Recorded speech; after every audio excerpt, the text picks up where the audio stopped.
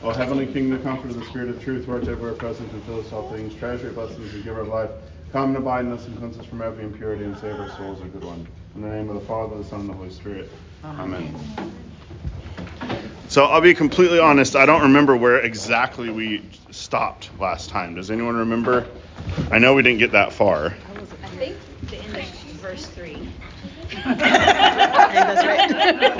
That sounds right. Yeah. You'll be amazed. I got through chapter 1 with the men, so that was 3 meetings. I know we didn't get through chapter 1. Well, we missed 2. Yeah, we definitely did not. They've had time to, Right, when I missed one with them, because I was sick.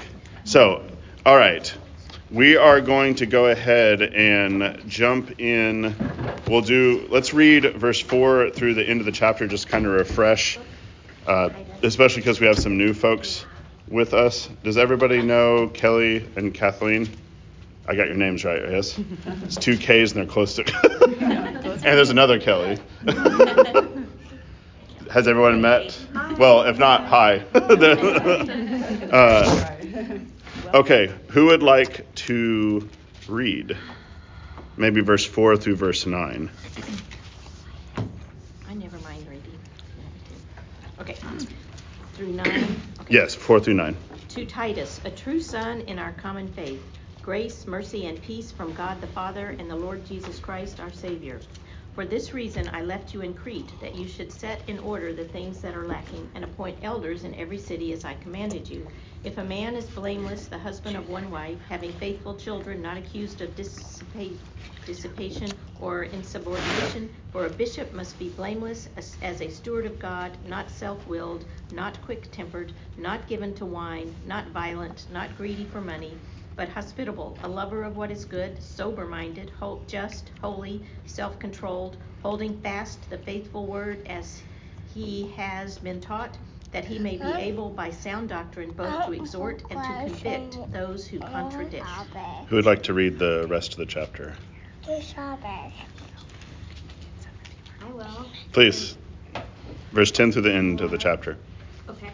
For there are many insubordinate, both idle talkers and deceivers, especially those of the circumcision, whose mouths must be stopped, who support whole households, teaching things which they ought not, for the sake of dishonest gain. One of them, a prophet of their own, said, Cretans are always liars, evil thieves, lazy gluttons. This testimony is true.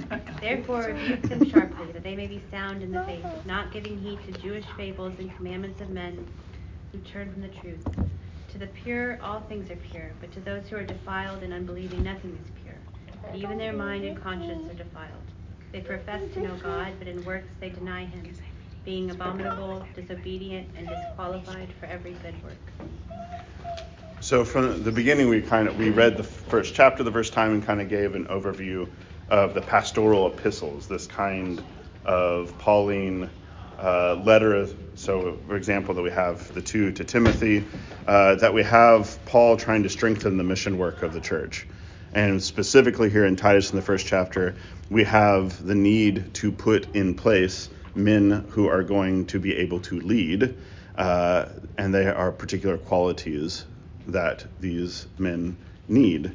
There is, of course, the reason why Paul is commissioning Titus to basically go and ordain bishops throughout, presbyters, head overseers, episkopoi. Some of these words this time, there's a little bit of, how shall I say, valence or like ambiguity. There would be like a head, in the same way that like bishop is basically the head priest, right? He's the high priest. He is not something like, if we talk about 3 orders historically in the church, bishop, priest, and deacon, priest and bishop are basically orders of degree in what their office is. The bishop is still a priest. He's just one who has, and we went over this, I believe, in the last class, about what specifically bishop responsibility, gifts that a bishop has versus a priest. But the reality in talking about what is necessary in ordaining particular people, men to lead, is that there's problems, right? That there's a need for order, that there is a need not just for order, just kind of imposed, but you need somebody who actually knows what they're doing, has some kind of experience, has particular virtues. And you might be saying, okay, this is a chapter that we could go through very quickly since I'm the guy here, right? And we're like, but I think the reality, as we've been talking about, like, we're not all Titus, right? I'm not Titus, you're not Titus. We're all commissioned to do similar work, right? There is still need for order. There's still need for virtue in the midst of all these things. And there is especially for while not every man is also ordained, there is still need for these virtues that are outlined for everybody to be searching for these virtues. Except maybe the husband of one wife is not going to be possible for a woman to fulfill. But that still underlines, like, a husband of one wife means that there needs to be a stable relationship. What is the picture that you see? Let me go to questions. Like, what is the picture that you see of what would be someone that you would want to have ordained? A good teacher. At the very end, that is, right? Like, that is one of the main things at the end. But you could have somebody who's a great teacher who's a complete jerk. Right? Like, Paul, like, he says that at the very end, and it's a very important thing here because he's dealing with folks who are teaching something that's false, but they're not just teaching something that's false. There's something more going on with them. What is the picture that we have of the problem? That I think when you look at the problem and you also look at what he's pointing to, you can see very different images, or like what he's painting is what needs to be virtuous to aim for. What do you think is the big thing that pops out? Not just you. I know I'm talking this way. Two things I see, both in the, here are the qualities we need, and then in, qualities that we don't want, or these leaders that aren't good are, out for dishonest gain, wanting somebody who, this is a selfless thing. This is they're out for their intentions, the glory of God and the kingdom. Someone who's really walking the walk. Walking the walk. I think it's interesting that he starts off talking about how they conduct themselves in their personal and home life.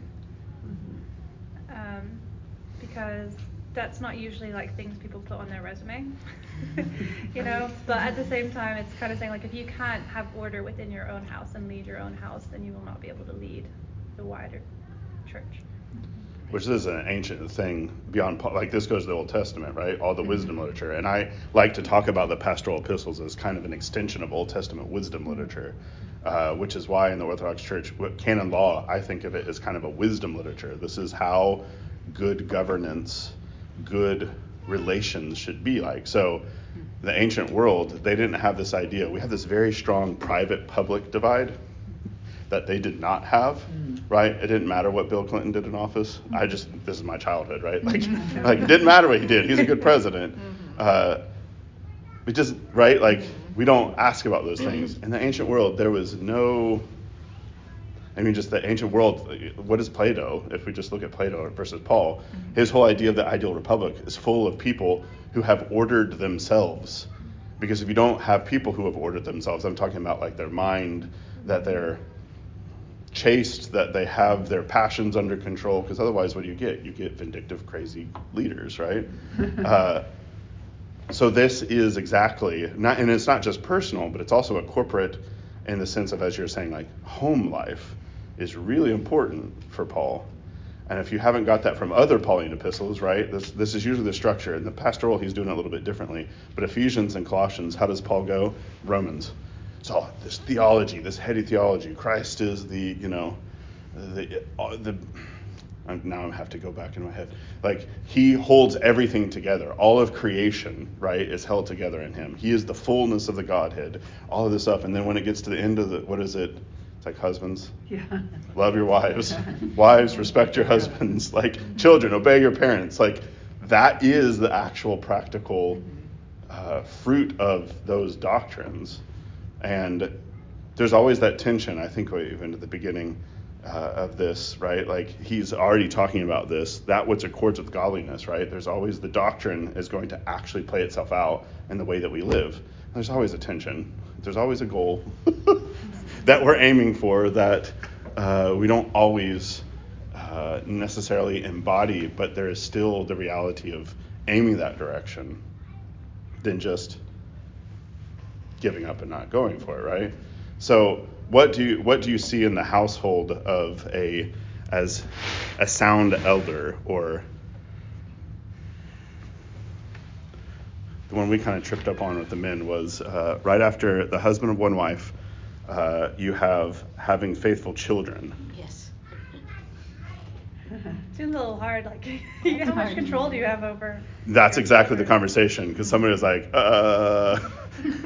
like I feel convicted, judged, right?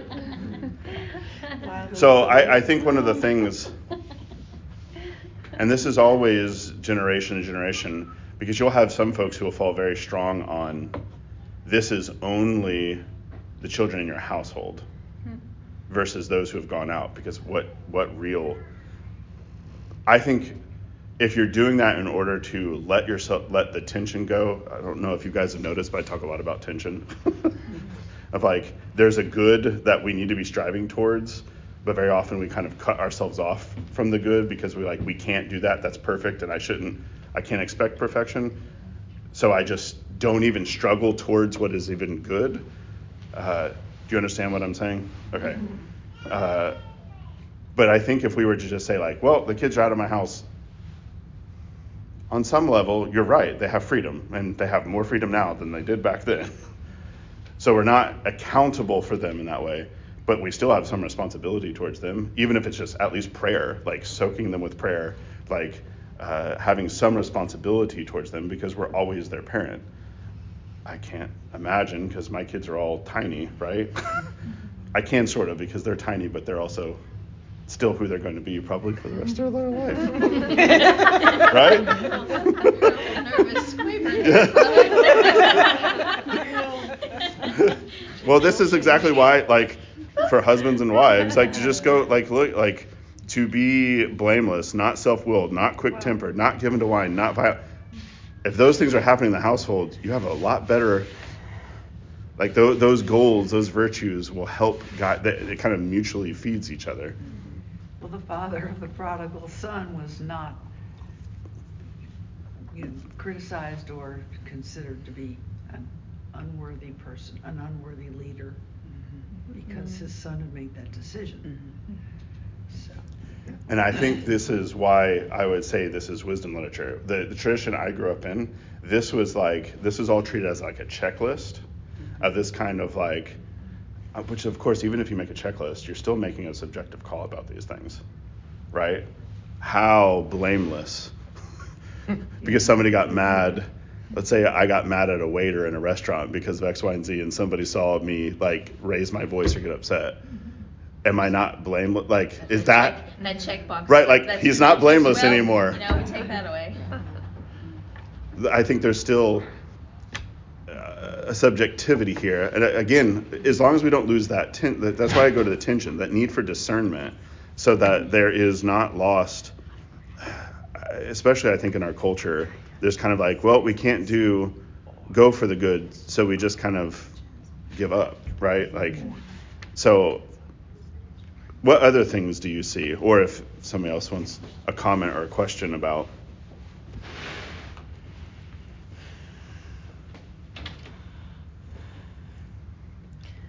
Holding fast the faithful word as has been taught, or that's on to Bishop, but It's the same. Yeah, it's the same thing. Yeah. It's just at the end of the list there. Yeah. To exhort and convict those who contradict. What do you think about that? Say it again, what you just said. Verse 9. Verse 9, holding fast the faithful word as has been taught, that he may be able by sound doctrine to exhort and convict those who contradict. So being ready, I mean. So what is the work of a shepherd? Right. Watchful. Right? What else does a shepherd have to do? Direct. Protect, and what kind of protecting? Why? Keep everyone fighting together, off beating off the predators. violently. Because that's well. So what's interesting, when Paul says here in verse 11, whose mouths must be stopped, The Greek there is basically, it gets translated like that, but the Greek is muzzle them. Like put a muzzle on them. Stop them from speaking. This is Paul. It's a really strong language, right? It gets kind of, I think, toned down in the English. But, I mean, if you all have read Chrysostom, or I've presented a lot of quotes from Chrysostom, right? You get, here's Chrysostom's comments about the ability to exhort and convict. So there's not need of the pomp of words, right? Somebody who can just talk a lot, but of strong minds, of skill in the scriptures, and of powerful thoughts. Do you not see that Paul put to flight the whole world, that he was more powerful than Plato and all the rest? But it was by miracles, you say. No, it wasn't miracles. If you look at the Acts of the Apostles, you will find him prevailing by his teaching previously to the miracles, that he may be able to with sound doctrine exhort, that is, to retain his own people and to overthrow the adversaries, to convince the gainsayers. For if this is not done, all is lost. He who knows not how to combat the adversaries, to bring every thought into captivity to the obedience of Christ, to beat down reasonings, he who knows not what he ought to teach with regard to right doctrine, far from him be the teacher's throne. For the other qualities may be found in those under his rule, such as blameless, children in subjection, hospitable, just, holy. But that which characterizes the teacher is this, to be able to instruct in the word, to which no regard is now paid. You get with Chrysostom, and again, what's great about reading the Fathers, you get like the early apostolic teachings, and then you get to the 4th century, and they're talking about the same stuff, the same problems. Chrysostom and Gregory, they talk a lot about guys being ordained who shouldn't be ordained. Like they were fast-tracked, they were put in an office and they shouldn't have been put there, or they don't even know the scriptures, they don't know what they're doing. So you can see this strong image in Chrysostom, and I'm going to do a lot more jumping around than I did with the men. When you get down to where you were laughing about this quote from the Cretan poet, where Paul is quoting one of their own, a prophet of their own, Cretans are always liars, evil beasts, and lazy gluttons. Paul is quoting a Greek poet. Paul likes to draw from, right? Like when you worship the God, the unknown God from the Areopagus from the book of Acts, right? Paul is a well-educated man, so he draws on the things that he needs to. Do you know what this quote is about? I didn't know until I actually looked it up. Chrysostom talks about it, actually, which made me make sure by going to checking some other commentaries the Cretans said they had the tomb of Jupiter. Do you see something that doesn't make a whole lot of sense? How could they have a tomb of a god? Exactly. How could you have the tomb of a god? They said they had the tomb of Jupiter there in Crete. Okay. This quote is a poet who's calling Cretans liars because they claim to have the tomb of Jupiter. Wow, the backstory is really good. So he's quoting, right? He's talking about the local Greek poet who's critiquing the Cretans, because part of the challenge in Crete was actually one of the strongest locations of Jews outside of Israel, such that Tacitus, the Roman historian, thought Crete was actually where Jews came from originally, because he just didn't know the whole story, the rest of the story. So this is why we have this strong Jewish influence here in Crete. You wouldn't think that. Maybe this should be a letter to somebody in Jerusalem or something, but in Crete there was a huge Jewish population. So Chrysostom makes a big deal of this, Paul using and quoting a poet of the Greeks, because for him this creates this kind of why does Paul need to even quote somebody from outside the church or outside of Israel? Couldn't he just quote from the Bible? And Chrysostom says that God is always working to convict, to convince, and he sets up all sorts of things in the world for outside of Israel, right? He wants to draw in, and so he will use, this altar to the unknown God for Paul to be able to say, hey, I know about an unknown God that you don't know, or this quote from a poet. And I think there's a tendency, and this is replicated because Chrysostom has to deal with this, of a kind of restriction on church culture to where if it's not a quote from like the Bible, if it's not a quote from the Father, therefore there's not truth in it. But that's never been the attitude of the church. The church has always said there's truth that we find that resonates, that we can quote, that we can use, because it's God still operating in the world. So God is speaking a truth through a random Greek poet. God is speaking a truth through that altar to an unknown God. God is speaking truth. This is why the fathers will say, like, through Plato, through Socrates, I would say through modern music. Like, there's things where God is still present and still trying to communicate. And I'm going back to the original, right? Chrysostom's really strong and harsh in a certain sense. And then he says, because of all this, the way that God operates and interacts with us, God is like a father who's trying to feed his child, who, you know how, flying the airplane? He literally says he's not using the proper Greek words for the meat or the food, and he's using like baby talk in order to feed the child. And so this is Chrysostom's like vision of who God is. God is the dad or the mom, right? Like, who is going goo goo gaga, like, here you go, like, here comes the plane to feed you. When I came across that in Chrysostom, I was just like, okay, Chrysostom, like, you got this, like, they must beat down the adversaries. And God is like going, so what I'm pointing, like, there's a need for discernment and wisdom. Like, there are going to be times where you're going to have, look at the kind of people, like, this is a very particular type of person that is causing trouble. And you're going to need a shepherd, or times where you might have to be in a position where, like, you're engaging and there's going to be some combat. There's going to be struggle. There might be conflict that needs to happen because something is on the line that's really important, like schism, like breaking things apart, like that will require out of you what might feel like combat. That doesn't negate all the other things, that full orbedness of how, like, right? There's certain situations that need a strong hand, and there's other situations that you need here comes the plane, right? Okay, so going back to what you said about, we can use everything. Archbishop Alexander heard an interview or talk that he gave, and he said that you were talking about Socrates and Plato, and my thought before I heard him talk was, oh yeah, those heathens, those right, pagans. exactly. But he said that they were very familiar with the wisdom literature of the Old Testament, and that's where they got all their ideas. I thought, oh my gosh, we don't have to just toss them aside, they were already that's all I want to marinating in that, right? Right. Well, and so Basil. So we have the three hierarchs, the Feast of the Three Hierarchs coming soon, and this month we have three feasts for Basil, Gregory, and Chrysostom was yesterday, I believe, and then we have the three hierarchs feast coming up, which is the three of them. Historically, do you guys know the story of why the Feast of the Three Hierarchs? Okay. No.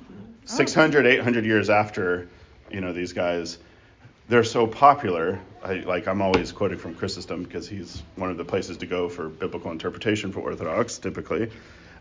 You had basically parties of saying, like, I'm like a Johannite. I'm a Basilian, like I'm for Basil, and you have others like I'm a Gregorian, right? Like I'm a Gregory, and they're like partying. They were literally like fighting with each other about these things. I don't know if they're doing fisticuffs in the alleys of Constantinople, but like they were fighting with each other about these things, right? People, right? Like we don't have fighting in the church now, right? Yeah. So there was basically a vision that was given. I think it was a bishop. And it was the three of them basically coming together and like, yeah, because if you read them, like, again, going back to that need for discernment, like, if you read them, you can see in places where they like articulate something a little bit differently, or they might talk about the Trinity and maybe not exactly the same way, but they're all in agreement in the basics. And that the feast is basically like saying we're all in this together. The three of us are combined. Like, you don't need to make these artificial divisions. But so in Greece and throughout the church, like, so the chapel at St. Vladimir's is dedicated to three hierarchs because they are the patrons learning, of education, right? Basil and Gregory were school buddies, and if you read the eulogy that Gregory gives for Basil, it's all about how we would go to church and then we would go and study. Basil writes this, it's very famous, it's basically on the use of Greek letters, like how we can read Homer, how we can read the Greek pagan authors to benefit. We're Christians. We need to be that image of like the bee looking for the honey, and that comes from. This is also early in the church, where what does Israel do when they're leaving? What does God tell them to do when they're leaving Egypt? He says, take the gold from the houses, right? Because out of this gold, you're going to build the temple. The fathers use that as a metaphor of take the best of where it is that you're coming from, what is around you in the world, and it will be transfigured. It will be made into literally a temple for them. So this need for us to find wisdom, right, to not just degrade or discount wisdom out from quote unquote outside the church. It's not outside the church. This is all God's creation. Because I think there is a tendency to kind of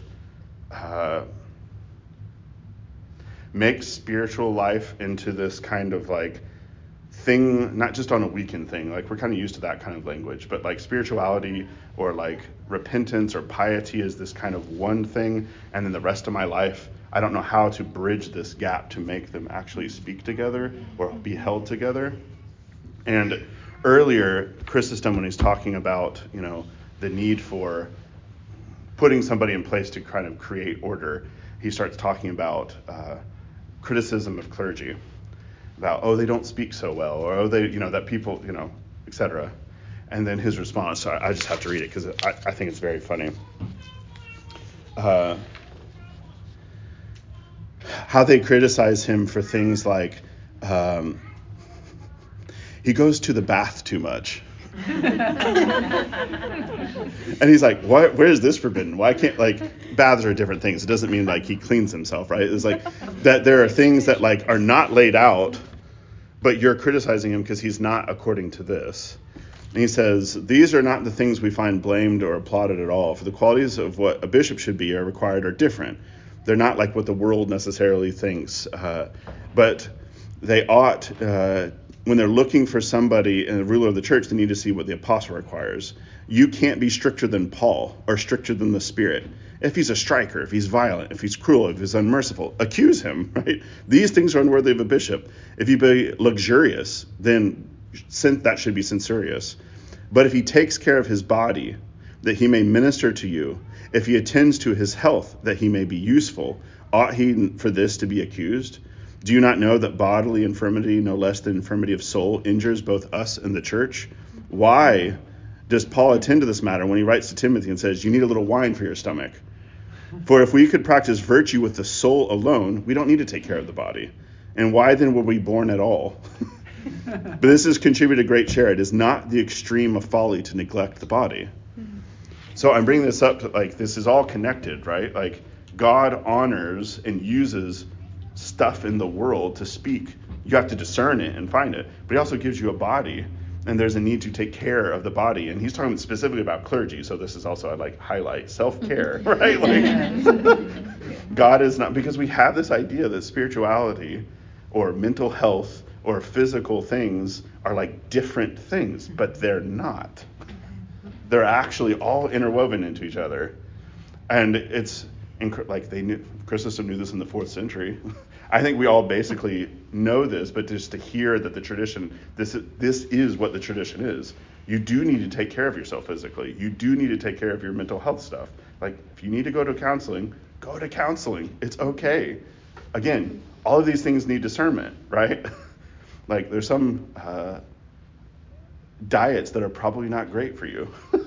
They might make you shed pounds, but then you just gain them right back, right? That there's unhealthy ways. There might be a counselor who is not good for you because they might counsel you and give you advice. Yeah, you should just leave everything and go live your best life now. That's probably not the best advice from a counselor, or they don't respect your faith. I've had folks who come to me and they basically do not respect the faith. They're well, it sounds like you're too restricted. And it's just it sounds like you need a new counselor. Right? So there needs for discernment and all of this. I've been talking a lot. Do you have any questions or clarity? I do have a question. So you kind of were just talking about it because when you were, I don't know if I'm going to be able to phrase this properly, but That's when fine. you were talking about mining the gold Mm-hmm. from things, I was thinking about how things like philosophy and like Eastern spirituality to me are like now at this point in my life kind of like slippery slopes if I dabble in them, because I'll swoon into those ideas like, oh, like what an idea, but it's like gonna take me, it's like going to make me think of things in a different way that are not in line with how I want to think about things now, and like I can easily like go whoop. Right. So how do you like How do you I just like, so at this point sometimes I just like make a hard line for myself with certain things, but how do you mine the gold? Right. So Yeah. this is a great question. Wow. That's why Question. I hate to just throw it under the bus of discernment, but like if you're in that situation where like Paul makes a differentiation between like babes in Christ, like those who are on the milk of things, and I'm not, right, I'm just talking about if you haven't had a whole lot of formation in the tradition, then I think hard lines in certain areas are absolutely necessary. There might be somebody else, that there might be a talk by somebody, and I'm just thinking a lot, because I'll read poetry, or I'll read, right now I'm reading a lot of stuff, kind of psychology, psychotherapy type stuff, that I'm like, I don't believe in the transmigration of souls or reincarnation, right? But there's something where they're emphasizing something about attention, or they're emphasizing, like, that I can say, that's helpful, that's a metaphor that I might be able to use, right? Like, but it requires, I think this is exactly what, like, somebody who's well grounded and rooted to be able to pick through. And some folks are not at that place yet, and so it's better for them to not even engage with it. Yeah, so that's Does okay. that make sense? Yeah, so it's okay to be that way. Yeah. Because I thought it was maybe kind of like to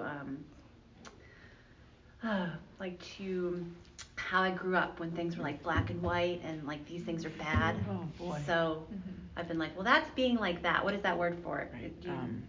There's a word.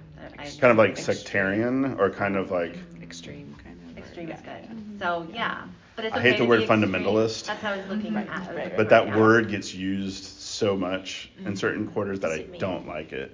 Well, it depends on what you mean What by does it fundamental. mean? Yeah, what does it by mean? Extreme or Like when you Yeah. described your upbringing, this was a But if you checklist. use the word That's, Yeah. that's that if you kind of thing. focus Yeah. on, Right. if you're needing initially to focus on fundamentals in order to have a strong foundation with the fundamentals, then you can start seeing the things outside of that. But if you're not grounded in that yet, then you go back to basics first. And I think we can see in this the picture, and then it'll come.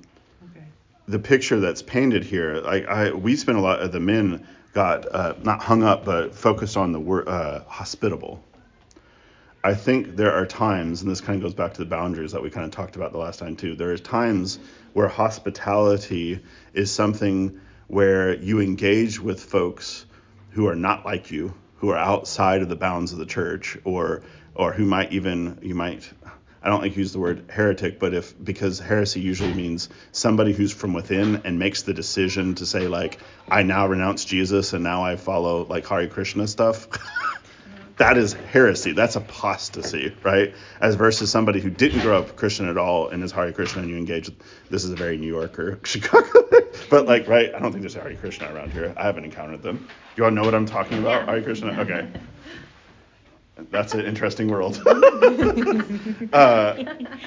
that need to be hospitable, open. But if you are tempted, and that's like you spend all of your time around those folks, and then you start getting influenced by it, then that might be where you say, like, I need to back off a little bit. I need to put some stronger boundaries, because I can't be present to this without being just influenced by it. Like, I don't have my roots in. It's like a tree. You don't you want to protect a tree, so you're going to put maybe like a rod next to it and tie it to that so it can grow up.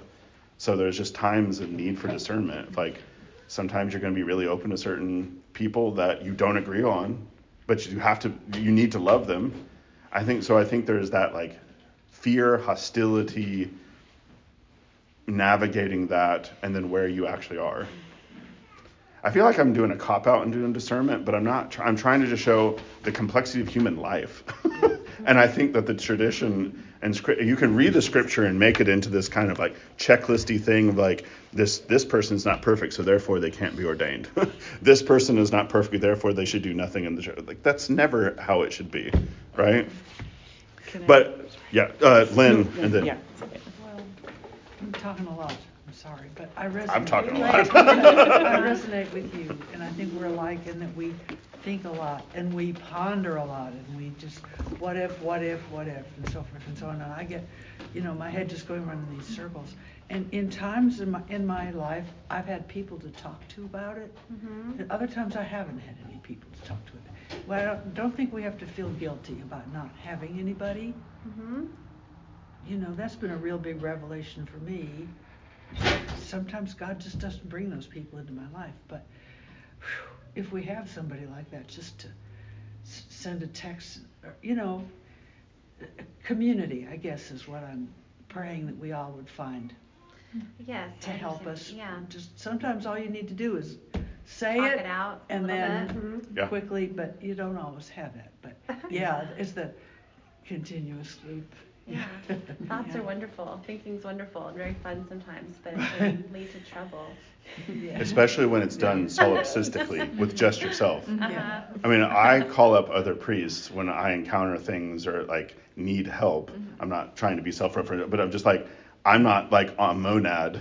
Chelsea can definitely right. I can't just on my own. There are times where I'll ask advice from parishioners about certain things because I don't have the tools, I don't have the wisdom, I don't know, so I need help discerning. I have a responsibility as being the priest to make like the final call, but I have to ask for help. And if I didn't, this is where Chrysostom, like this false teacher is tyrannical actually. So he's like, there is a difference between a kind of like leadership that has boundaries. This is like a healthy person, right? A community also it has boundaries, right? It's not neurotically patrolling itself in case there's an intruder alert, right? But it is aware of situations or weaknesses, and it needs to attend to those things. So, and you do this is part of the reason of doing this in Access, right, is to be able, because otherwise we are on our own. This is also why the church, like reading scripture, if we do it on our own, we can get ourselves in a whole lot of problems because it's really easy to be able to just get down a hole or like, oh, I have a revelation from God. I'm like, that was actually a demon. That was not God. I was going to bring up the example of monastics in community, using your word community, Lynn, just like thinking about how they are often very hospitable communities, but they could never do that on their own. They have to do it together, and under the guidance of their abbess or abbot. That is their safety net, and that allows them to open their hearts and doors to anybody who wants to come. And they're always ready, I think, because they're strong for the community. It doesn't mean, though, that they also don't have boundaries where they'll ask somebody to leave. Oh, right, exactly, yeah. Because they don't just say, oh, you want to be a monk or a nun, and like, great. No, they're like, we're going to enter a time of discernment. Like, is this because you're entering a family, right? Is this the family that you need to enter into? Yeah. Or do you need to go back into the world or to a parish, right? Yeah, definitely. So let's talk a little bit about, good word. I'm going to talk a little bit about the false teachers. So like what exactly is going on? So we've kind of been painting a picture of the leadership or like virtues that lead to leadership and like I'd say community building and healthiness, right? That should be in the bishop, the priest to laity. Like these are all virtues that need to be aimed for. But what is the opposite? What's going on in the false teacher? Wait, is it part of what we just read? Yep. It's 10 through, I think, did you read it? Oh, yeah. Yeah, it's what you read. Yeah. And what was the question you just asked? So you said again? What is the picture of the false teacher?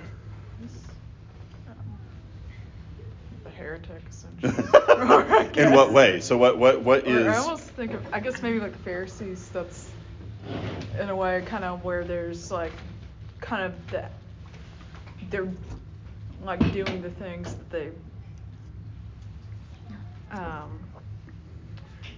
they profess to know God, but in works they deny him, being abominable, disobedient, and disqualified. Okay, so right. How do they profess to know him but then deny him? How do they? Yeah, what is the specifics? How would Paul say that they think they know God but actually they deny him? They're abominable and disobedient and disqualified for every good work. I don't know that last. So they're rebellious. Yeah. Sneaky. They're idle talkers. Idle talkers and deceivers. Yeah. It's do as I say, not as I do. Sometimes they say they want you to do something different because they think God has told them to do this, but it's not right. So maybe a practical. What do you think it is that they are telling people to do that they're not, or that they're not doing? Yeah. What do you mean? They're going back to the law. Right. Like So what aspect? Circumcision. So right, if you know from broader Pauline epistles, you have the issue of because he says at the very beginning, right? These of the circumcision, 10, right? So is he talking about Jews? He's talking about Jews. He's talking about Jews, or at least Christians who were Jewish, right? And now the challenge of this is from the book of Acts all through the Pauline epistles is, all right, Israel was the chosen people of God, and these are the particular markers and boundary markers, circumcision being one of them, right? Now God has opened up the church and has now brought in the Gentiles, and the prophets have talked about this. That's Paul and later Romans, right? Like, this is all through the prophets. This was the trajectory of Israel. This is what Israel was supposed to be doing, preparing the way for the Messiah, and then everybody's supposed to be allowed into the kingdom. But what is the kingdom life supposed to look like? Is there circumcision or not? What identity markers? What do we do? So what is the? So there are people telling them not to get circumcised? There are people who are telling Gentiles you got to be circumcised. Oh, and that's bad? In order. That's not required. It's not required. Okay, yeah. So because that's not the new marker of you're in the kingdom. It's baptism now. Right? So Paul doesn't have a problem with Jews continuing to circumcise their boys. But that's fine. The issue is now them requiring Gentiles, you can't be a part of the church unless you all the boys get circumcised. Okay, I'm going to ask a real basic question. What is? I know everybody knows the answer to, but I don't. And I'm foreskin of a man's penis cut off. Okay. I know that part. Okay. So when I don't. was that not needed anymore when Jesus died on the cross? Was that when it changed? So this is right. So this is the whole debate. What of Jewish law is supposed to still be followed in the church? After Pentecost, after where is the law and all of this? Because for Jews, this is who we are.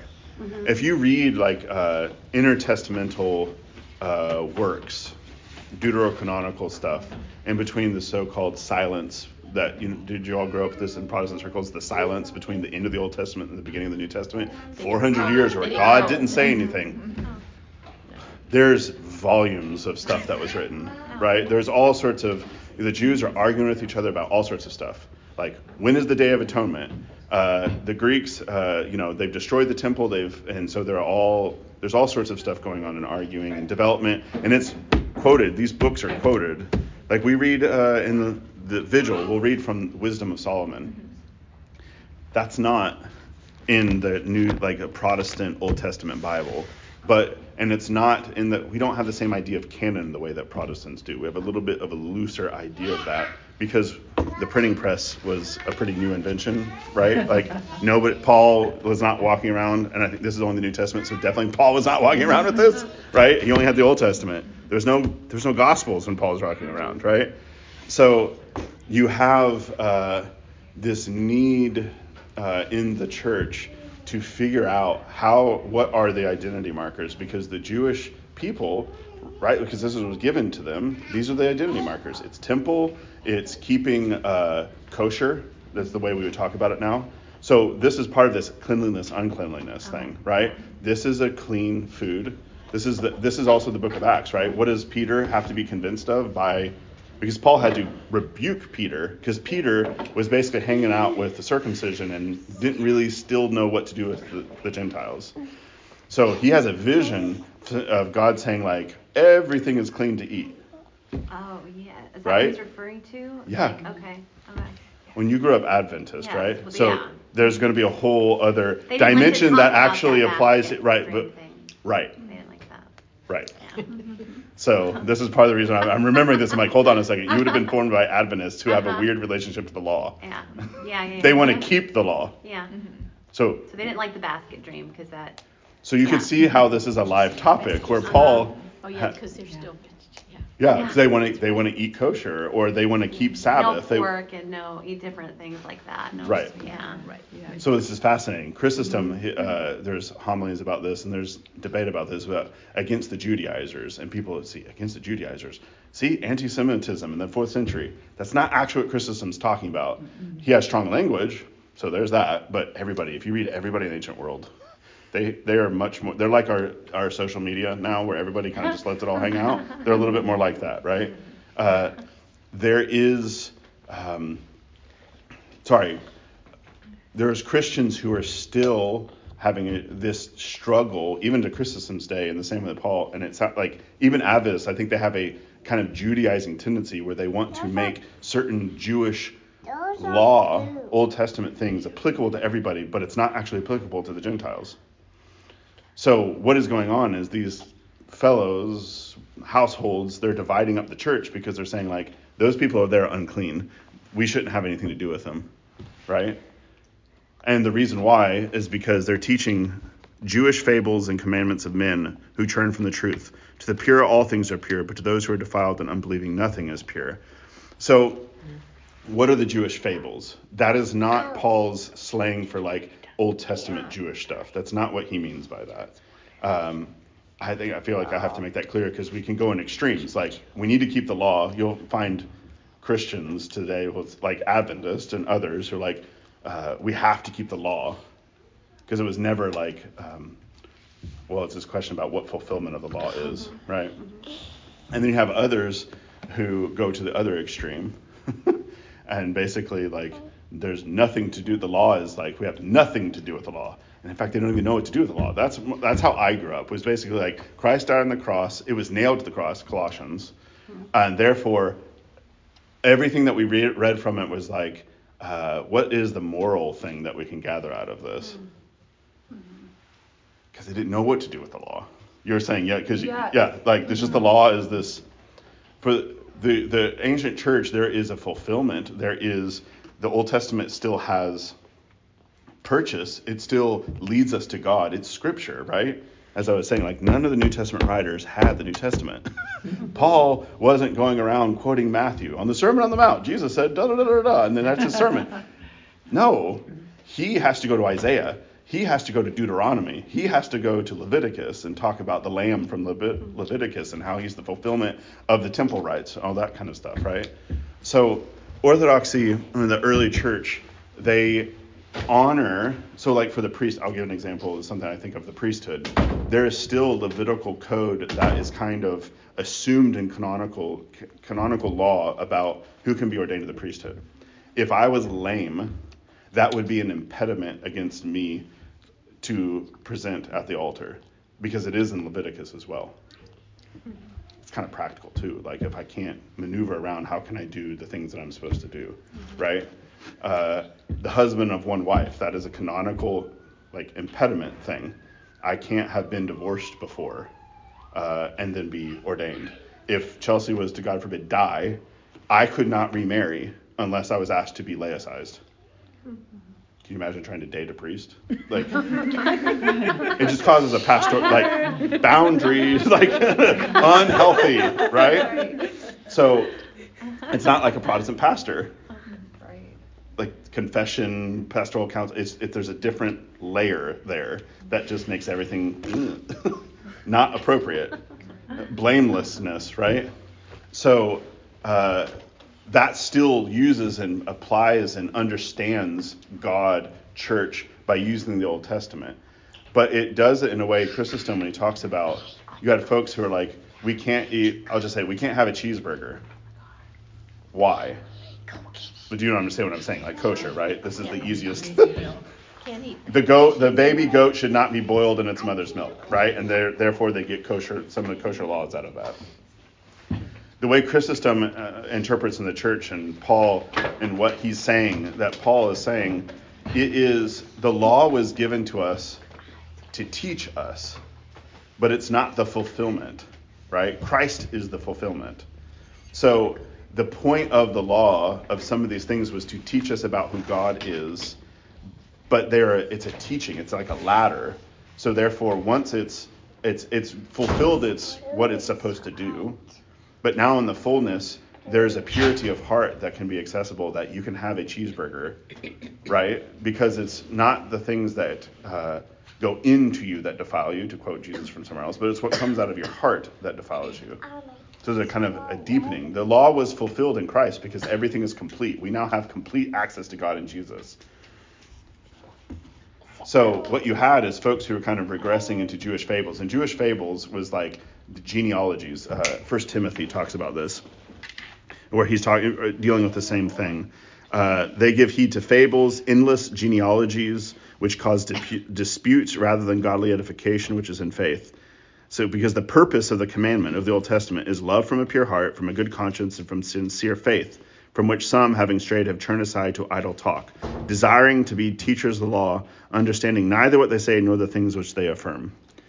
So they don't actually understand what it means that Jesus has come and that he is the fulfillment, that he is what the law was pointing to.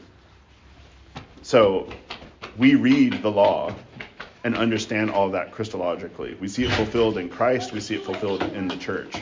So we don't have the dietary restrictions of the Old Testament. All of these have been basically fulfilled, and they've been brought to a universal level and not just the particularities of the people of Israel. Some of this is heady, but this is also, let's go in a different direction, pastorally, practically. What is going on? You have a bunch of people who are obsessing not just about like some practices, but also let's sit around and have endless debates about the genealogies of the Old Testament scriptures. And I've gotten information about, did you know that Enoch, because there's like 4 books of Enoch, right? This whole story that I've heard, and that's what like church time becomes, is people talking about stories that are not about Jesus, but they're a waste of time. They're just gossiping about Old Testament stuff. My grandfather was born and raised Jewish in what's now Belarus, out in just a farm. And in his autobiography, he complains about genealogies. So it continues. So funny. Wow. And Christian, so I'd say this: it's not just peculiar to Judaism. This is a constant Christian challenge. And who knows about Lord of the Spirits, the podcast? Do you all know about this podcast? Yeah. Most of it goes over my head. Part of the challenge with Lord of the Spirits is they're talking about Old Testament stuff, and you'll get like groupies onto this because they'll talk about like angels and giants and like because there's giants like in the Old Testament, and they kind of make that tie it back to Genesis 6 about the sons of God and the daughters of women, and they're like, so they'll spend all this time talking about this stuff, and there's nothing necessarily wrong with trying to fully understand, but you can see how, and I could see it in, I would just say groupies, like this kind of interest in like angels and the demonic, or like Old Testament stuff, or like where they spend their time. It's almost like Marvel Comics, or right, like that's what starts becoming the focus of things instead of like repentance. Like, what is the point of this stuff? Like, right, like how do I relate to my wife and my kids and like that stuff? It can become like fanfic, right? Like this whole other thing that misses the point. And I'm not digging on the podcast Lord of the Spirits, because I think they always are trying to do that. But when you talk about some of these things, I mean, look at the shelves at Barnes & Noble in the inspirational section. There's a lot of stuff talking about a whole lot of stuff. And this is where I discernment, like, most of that stuff is fluff, and it's just made up stuff.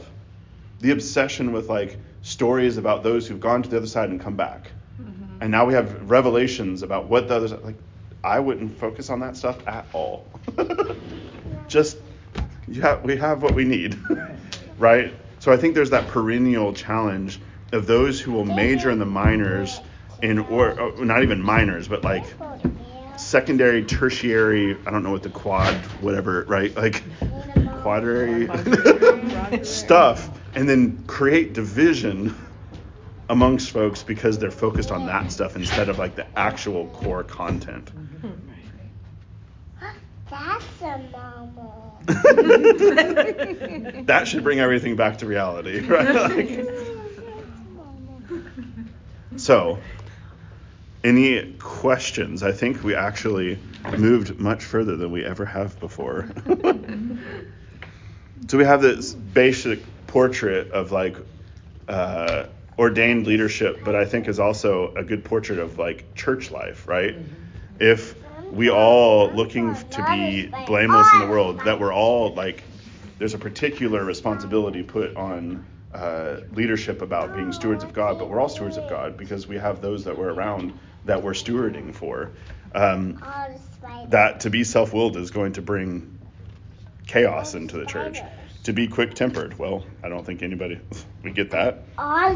Drunkenness, violent, greedy. This is another thing that the guys picked up on, because there's also a lot of false teachers out there who, and you can tell, and this is early in the tradition, not just in scripture, but one of the things that you can tell a false teacher is their greediness for money. I mean, you look on and I'm not just going to pick on this, but it's, televangelists. What is it always about? Call 1-800, we'll send you a prayer, whatever, napkin, right? And they're flying around in like multi-million-dollar jets, as if they need that. Well, it's because of my ministry. Like, you can get business class. Like, if maybe you're getting older and you need a little bit more space for your legs. I get that, 'cause the economy sucks. But there is this greediness, and the Didache, which is a 2nd century work that was discovered in the past 150 years. It talks about prophets who come to the church, and the prophets are talking, and it says if they basically say like, oh, you need to pay us and we'll stick around for a while and you should start paying us, and Didache says, tell them to go. It's the same with Deuteronomy. Deuteronomy talks about false prophets. If they are saying this is what's going to happen and then it doesn't happen, it's time to go. That picture is the need for self, the need for greediness, and therefore I'm going to create a cadre of people, this kind of guru stuff, right, who are going to follow me, versus someone who's saying like, this is the church, this is the holiness, this is how we grow, etc. All right. Next week we will do chapter 2, which, yes, month. Oh, I couldn't do that. All right. Any final questions or comments? Or my only comment was, it says in 13, therefore rebuke them sharply that they may be sound in the faith. Is that talking about the ministers and the priests? Is that everybody is supposed to rebuke people? Is that or I not? think in these particular situations, it's best for the priest who has the specific responsibility for the teaching, etc. I think there are certain situations, rebuke would be hard. I think taking somebody aside, but I think there's a willfulness here. I think we have a very person who's creating schism in the church, where you get to the point of rebuking. I know that you're not saying this, for if you have somebody who says something wrong in a Bible study, that doesn't require a rebuking, right? They're not being self-willed. This is somebody's actively subverting the church. Okay. Right? And then we come to you and you can go do that. Yeah. Thankfully, I have not had to do that. And the context, right, is it's written to Titus. It was written to So Titus. is he talking to Titus in that verse about rebuking, or is he speaking generally about all those in leadership? So here's another thing about the ancient world. When you wrote something, nobody read silently to themselves. Everything was read aloud. And this is written, yes, this is to Titus, but this is to the church, right? We're reading somebody else's letter, right? So yeah, it was directed to Titus, but he's ordaining people to deal with these folks. And there's a perennial thing that happens, pattern here that's in the church, where you're going to need leadership that if comes a time, there needs to be a sharp rebuking. I mean, what do they do with Arius? What do they do with the story? Like, now to get to that point where they did that though, like with Arius saying like, you are like, he's like, you are the arch heresiarch, right? The arch heretic. That required ecumenical council. That required a whole lot of going back and forth before there was that final like cutting off. Because the point here is not to just cut them off, that they may be sound of the faith. That there's like to bring them back. Okay. Yeah. Right. And this goes back to that, like sometimes this is throughout the tradition, specifically like Basil talking about in confession or pastoral care. There are times where you're going to have to be strong with somebody because they're wavering or that something like bad has happened. You'd be like, whoa, adultery, no, right? Like, and others where they're like struggling with something and you're like, okay, let's try to work through this. And like sometimes you use honey, sometimes you have to be a little stronger. So it's known pastorally, you're going to have to use different methods and figure out, and it's going to change over time. Because different folks are different ways. Discernment. Okay, let's finish. Lord, now let us thou thy servant depart in peace according to the words of mine eyes, and sin of salvation thou hast prepared before the face of all people, a light to lighten the Gentiles, in the glory of thy people Israel. In the name of the Father, Son, and Holy Spirit. Amen. An announcement about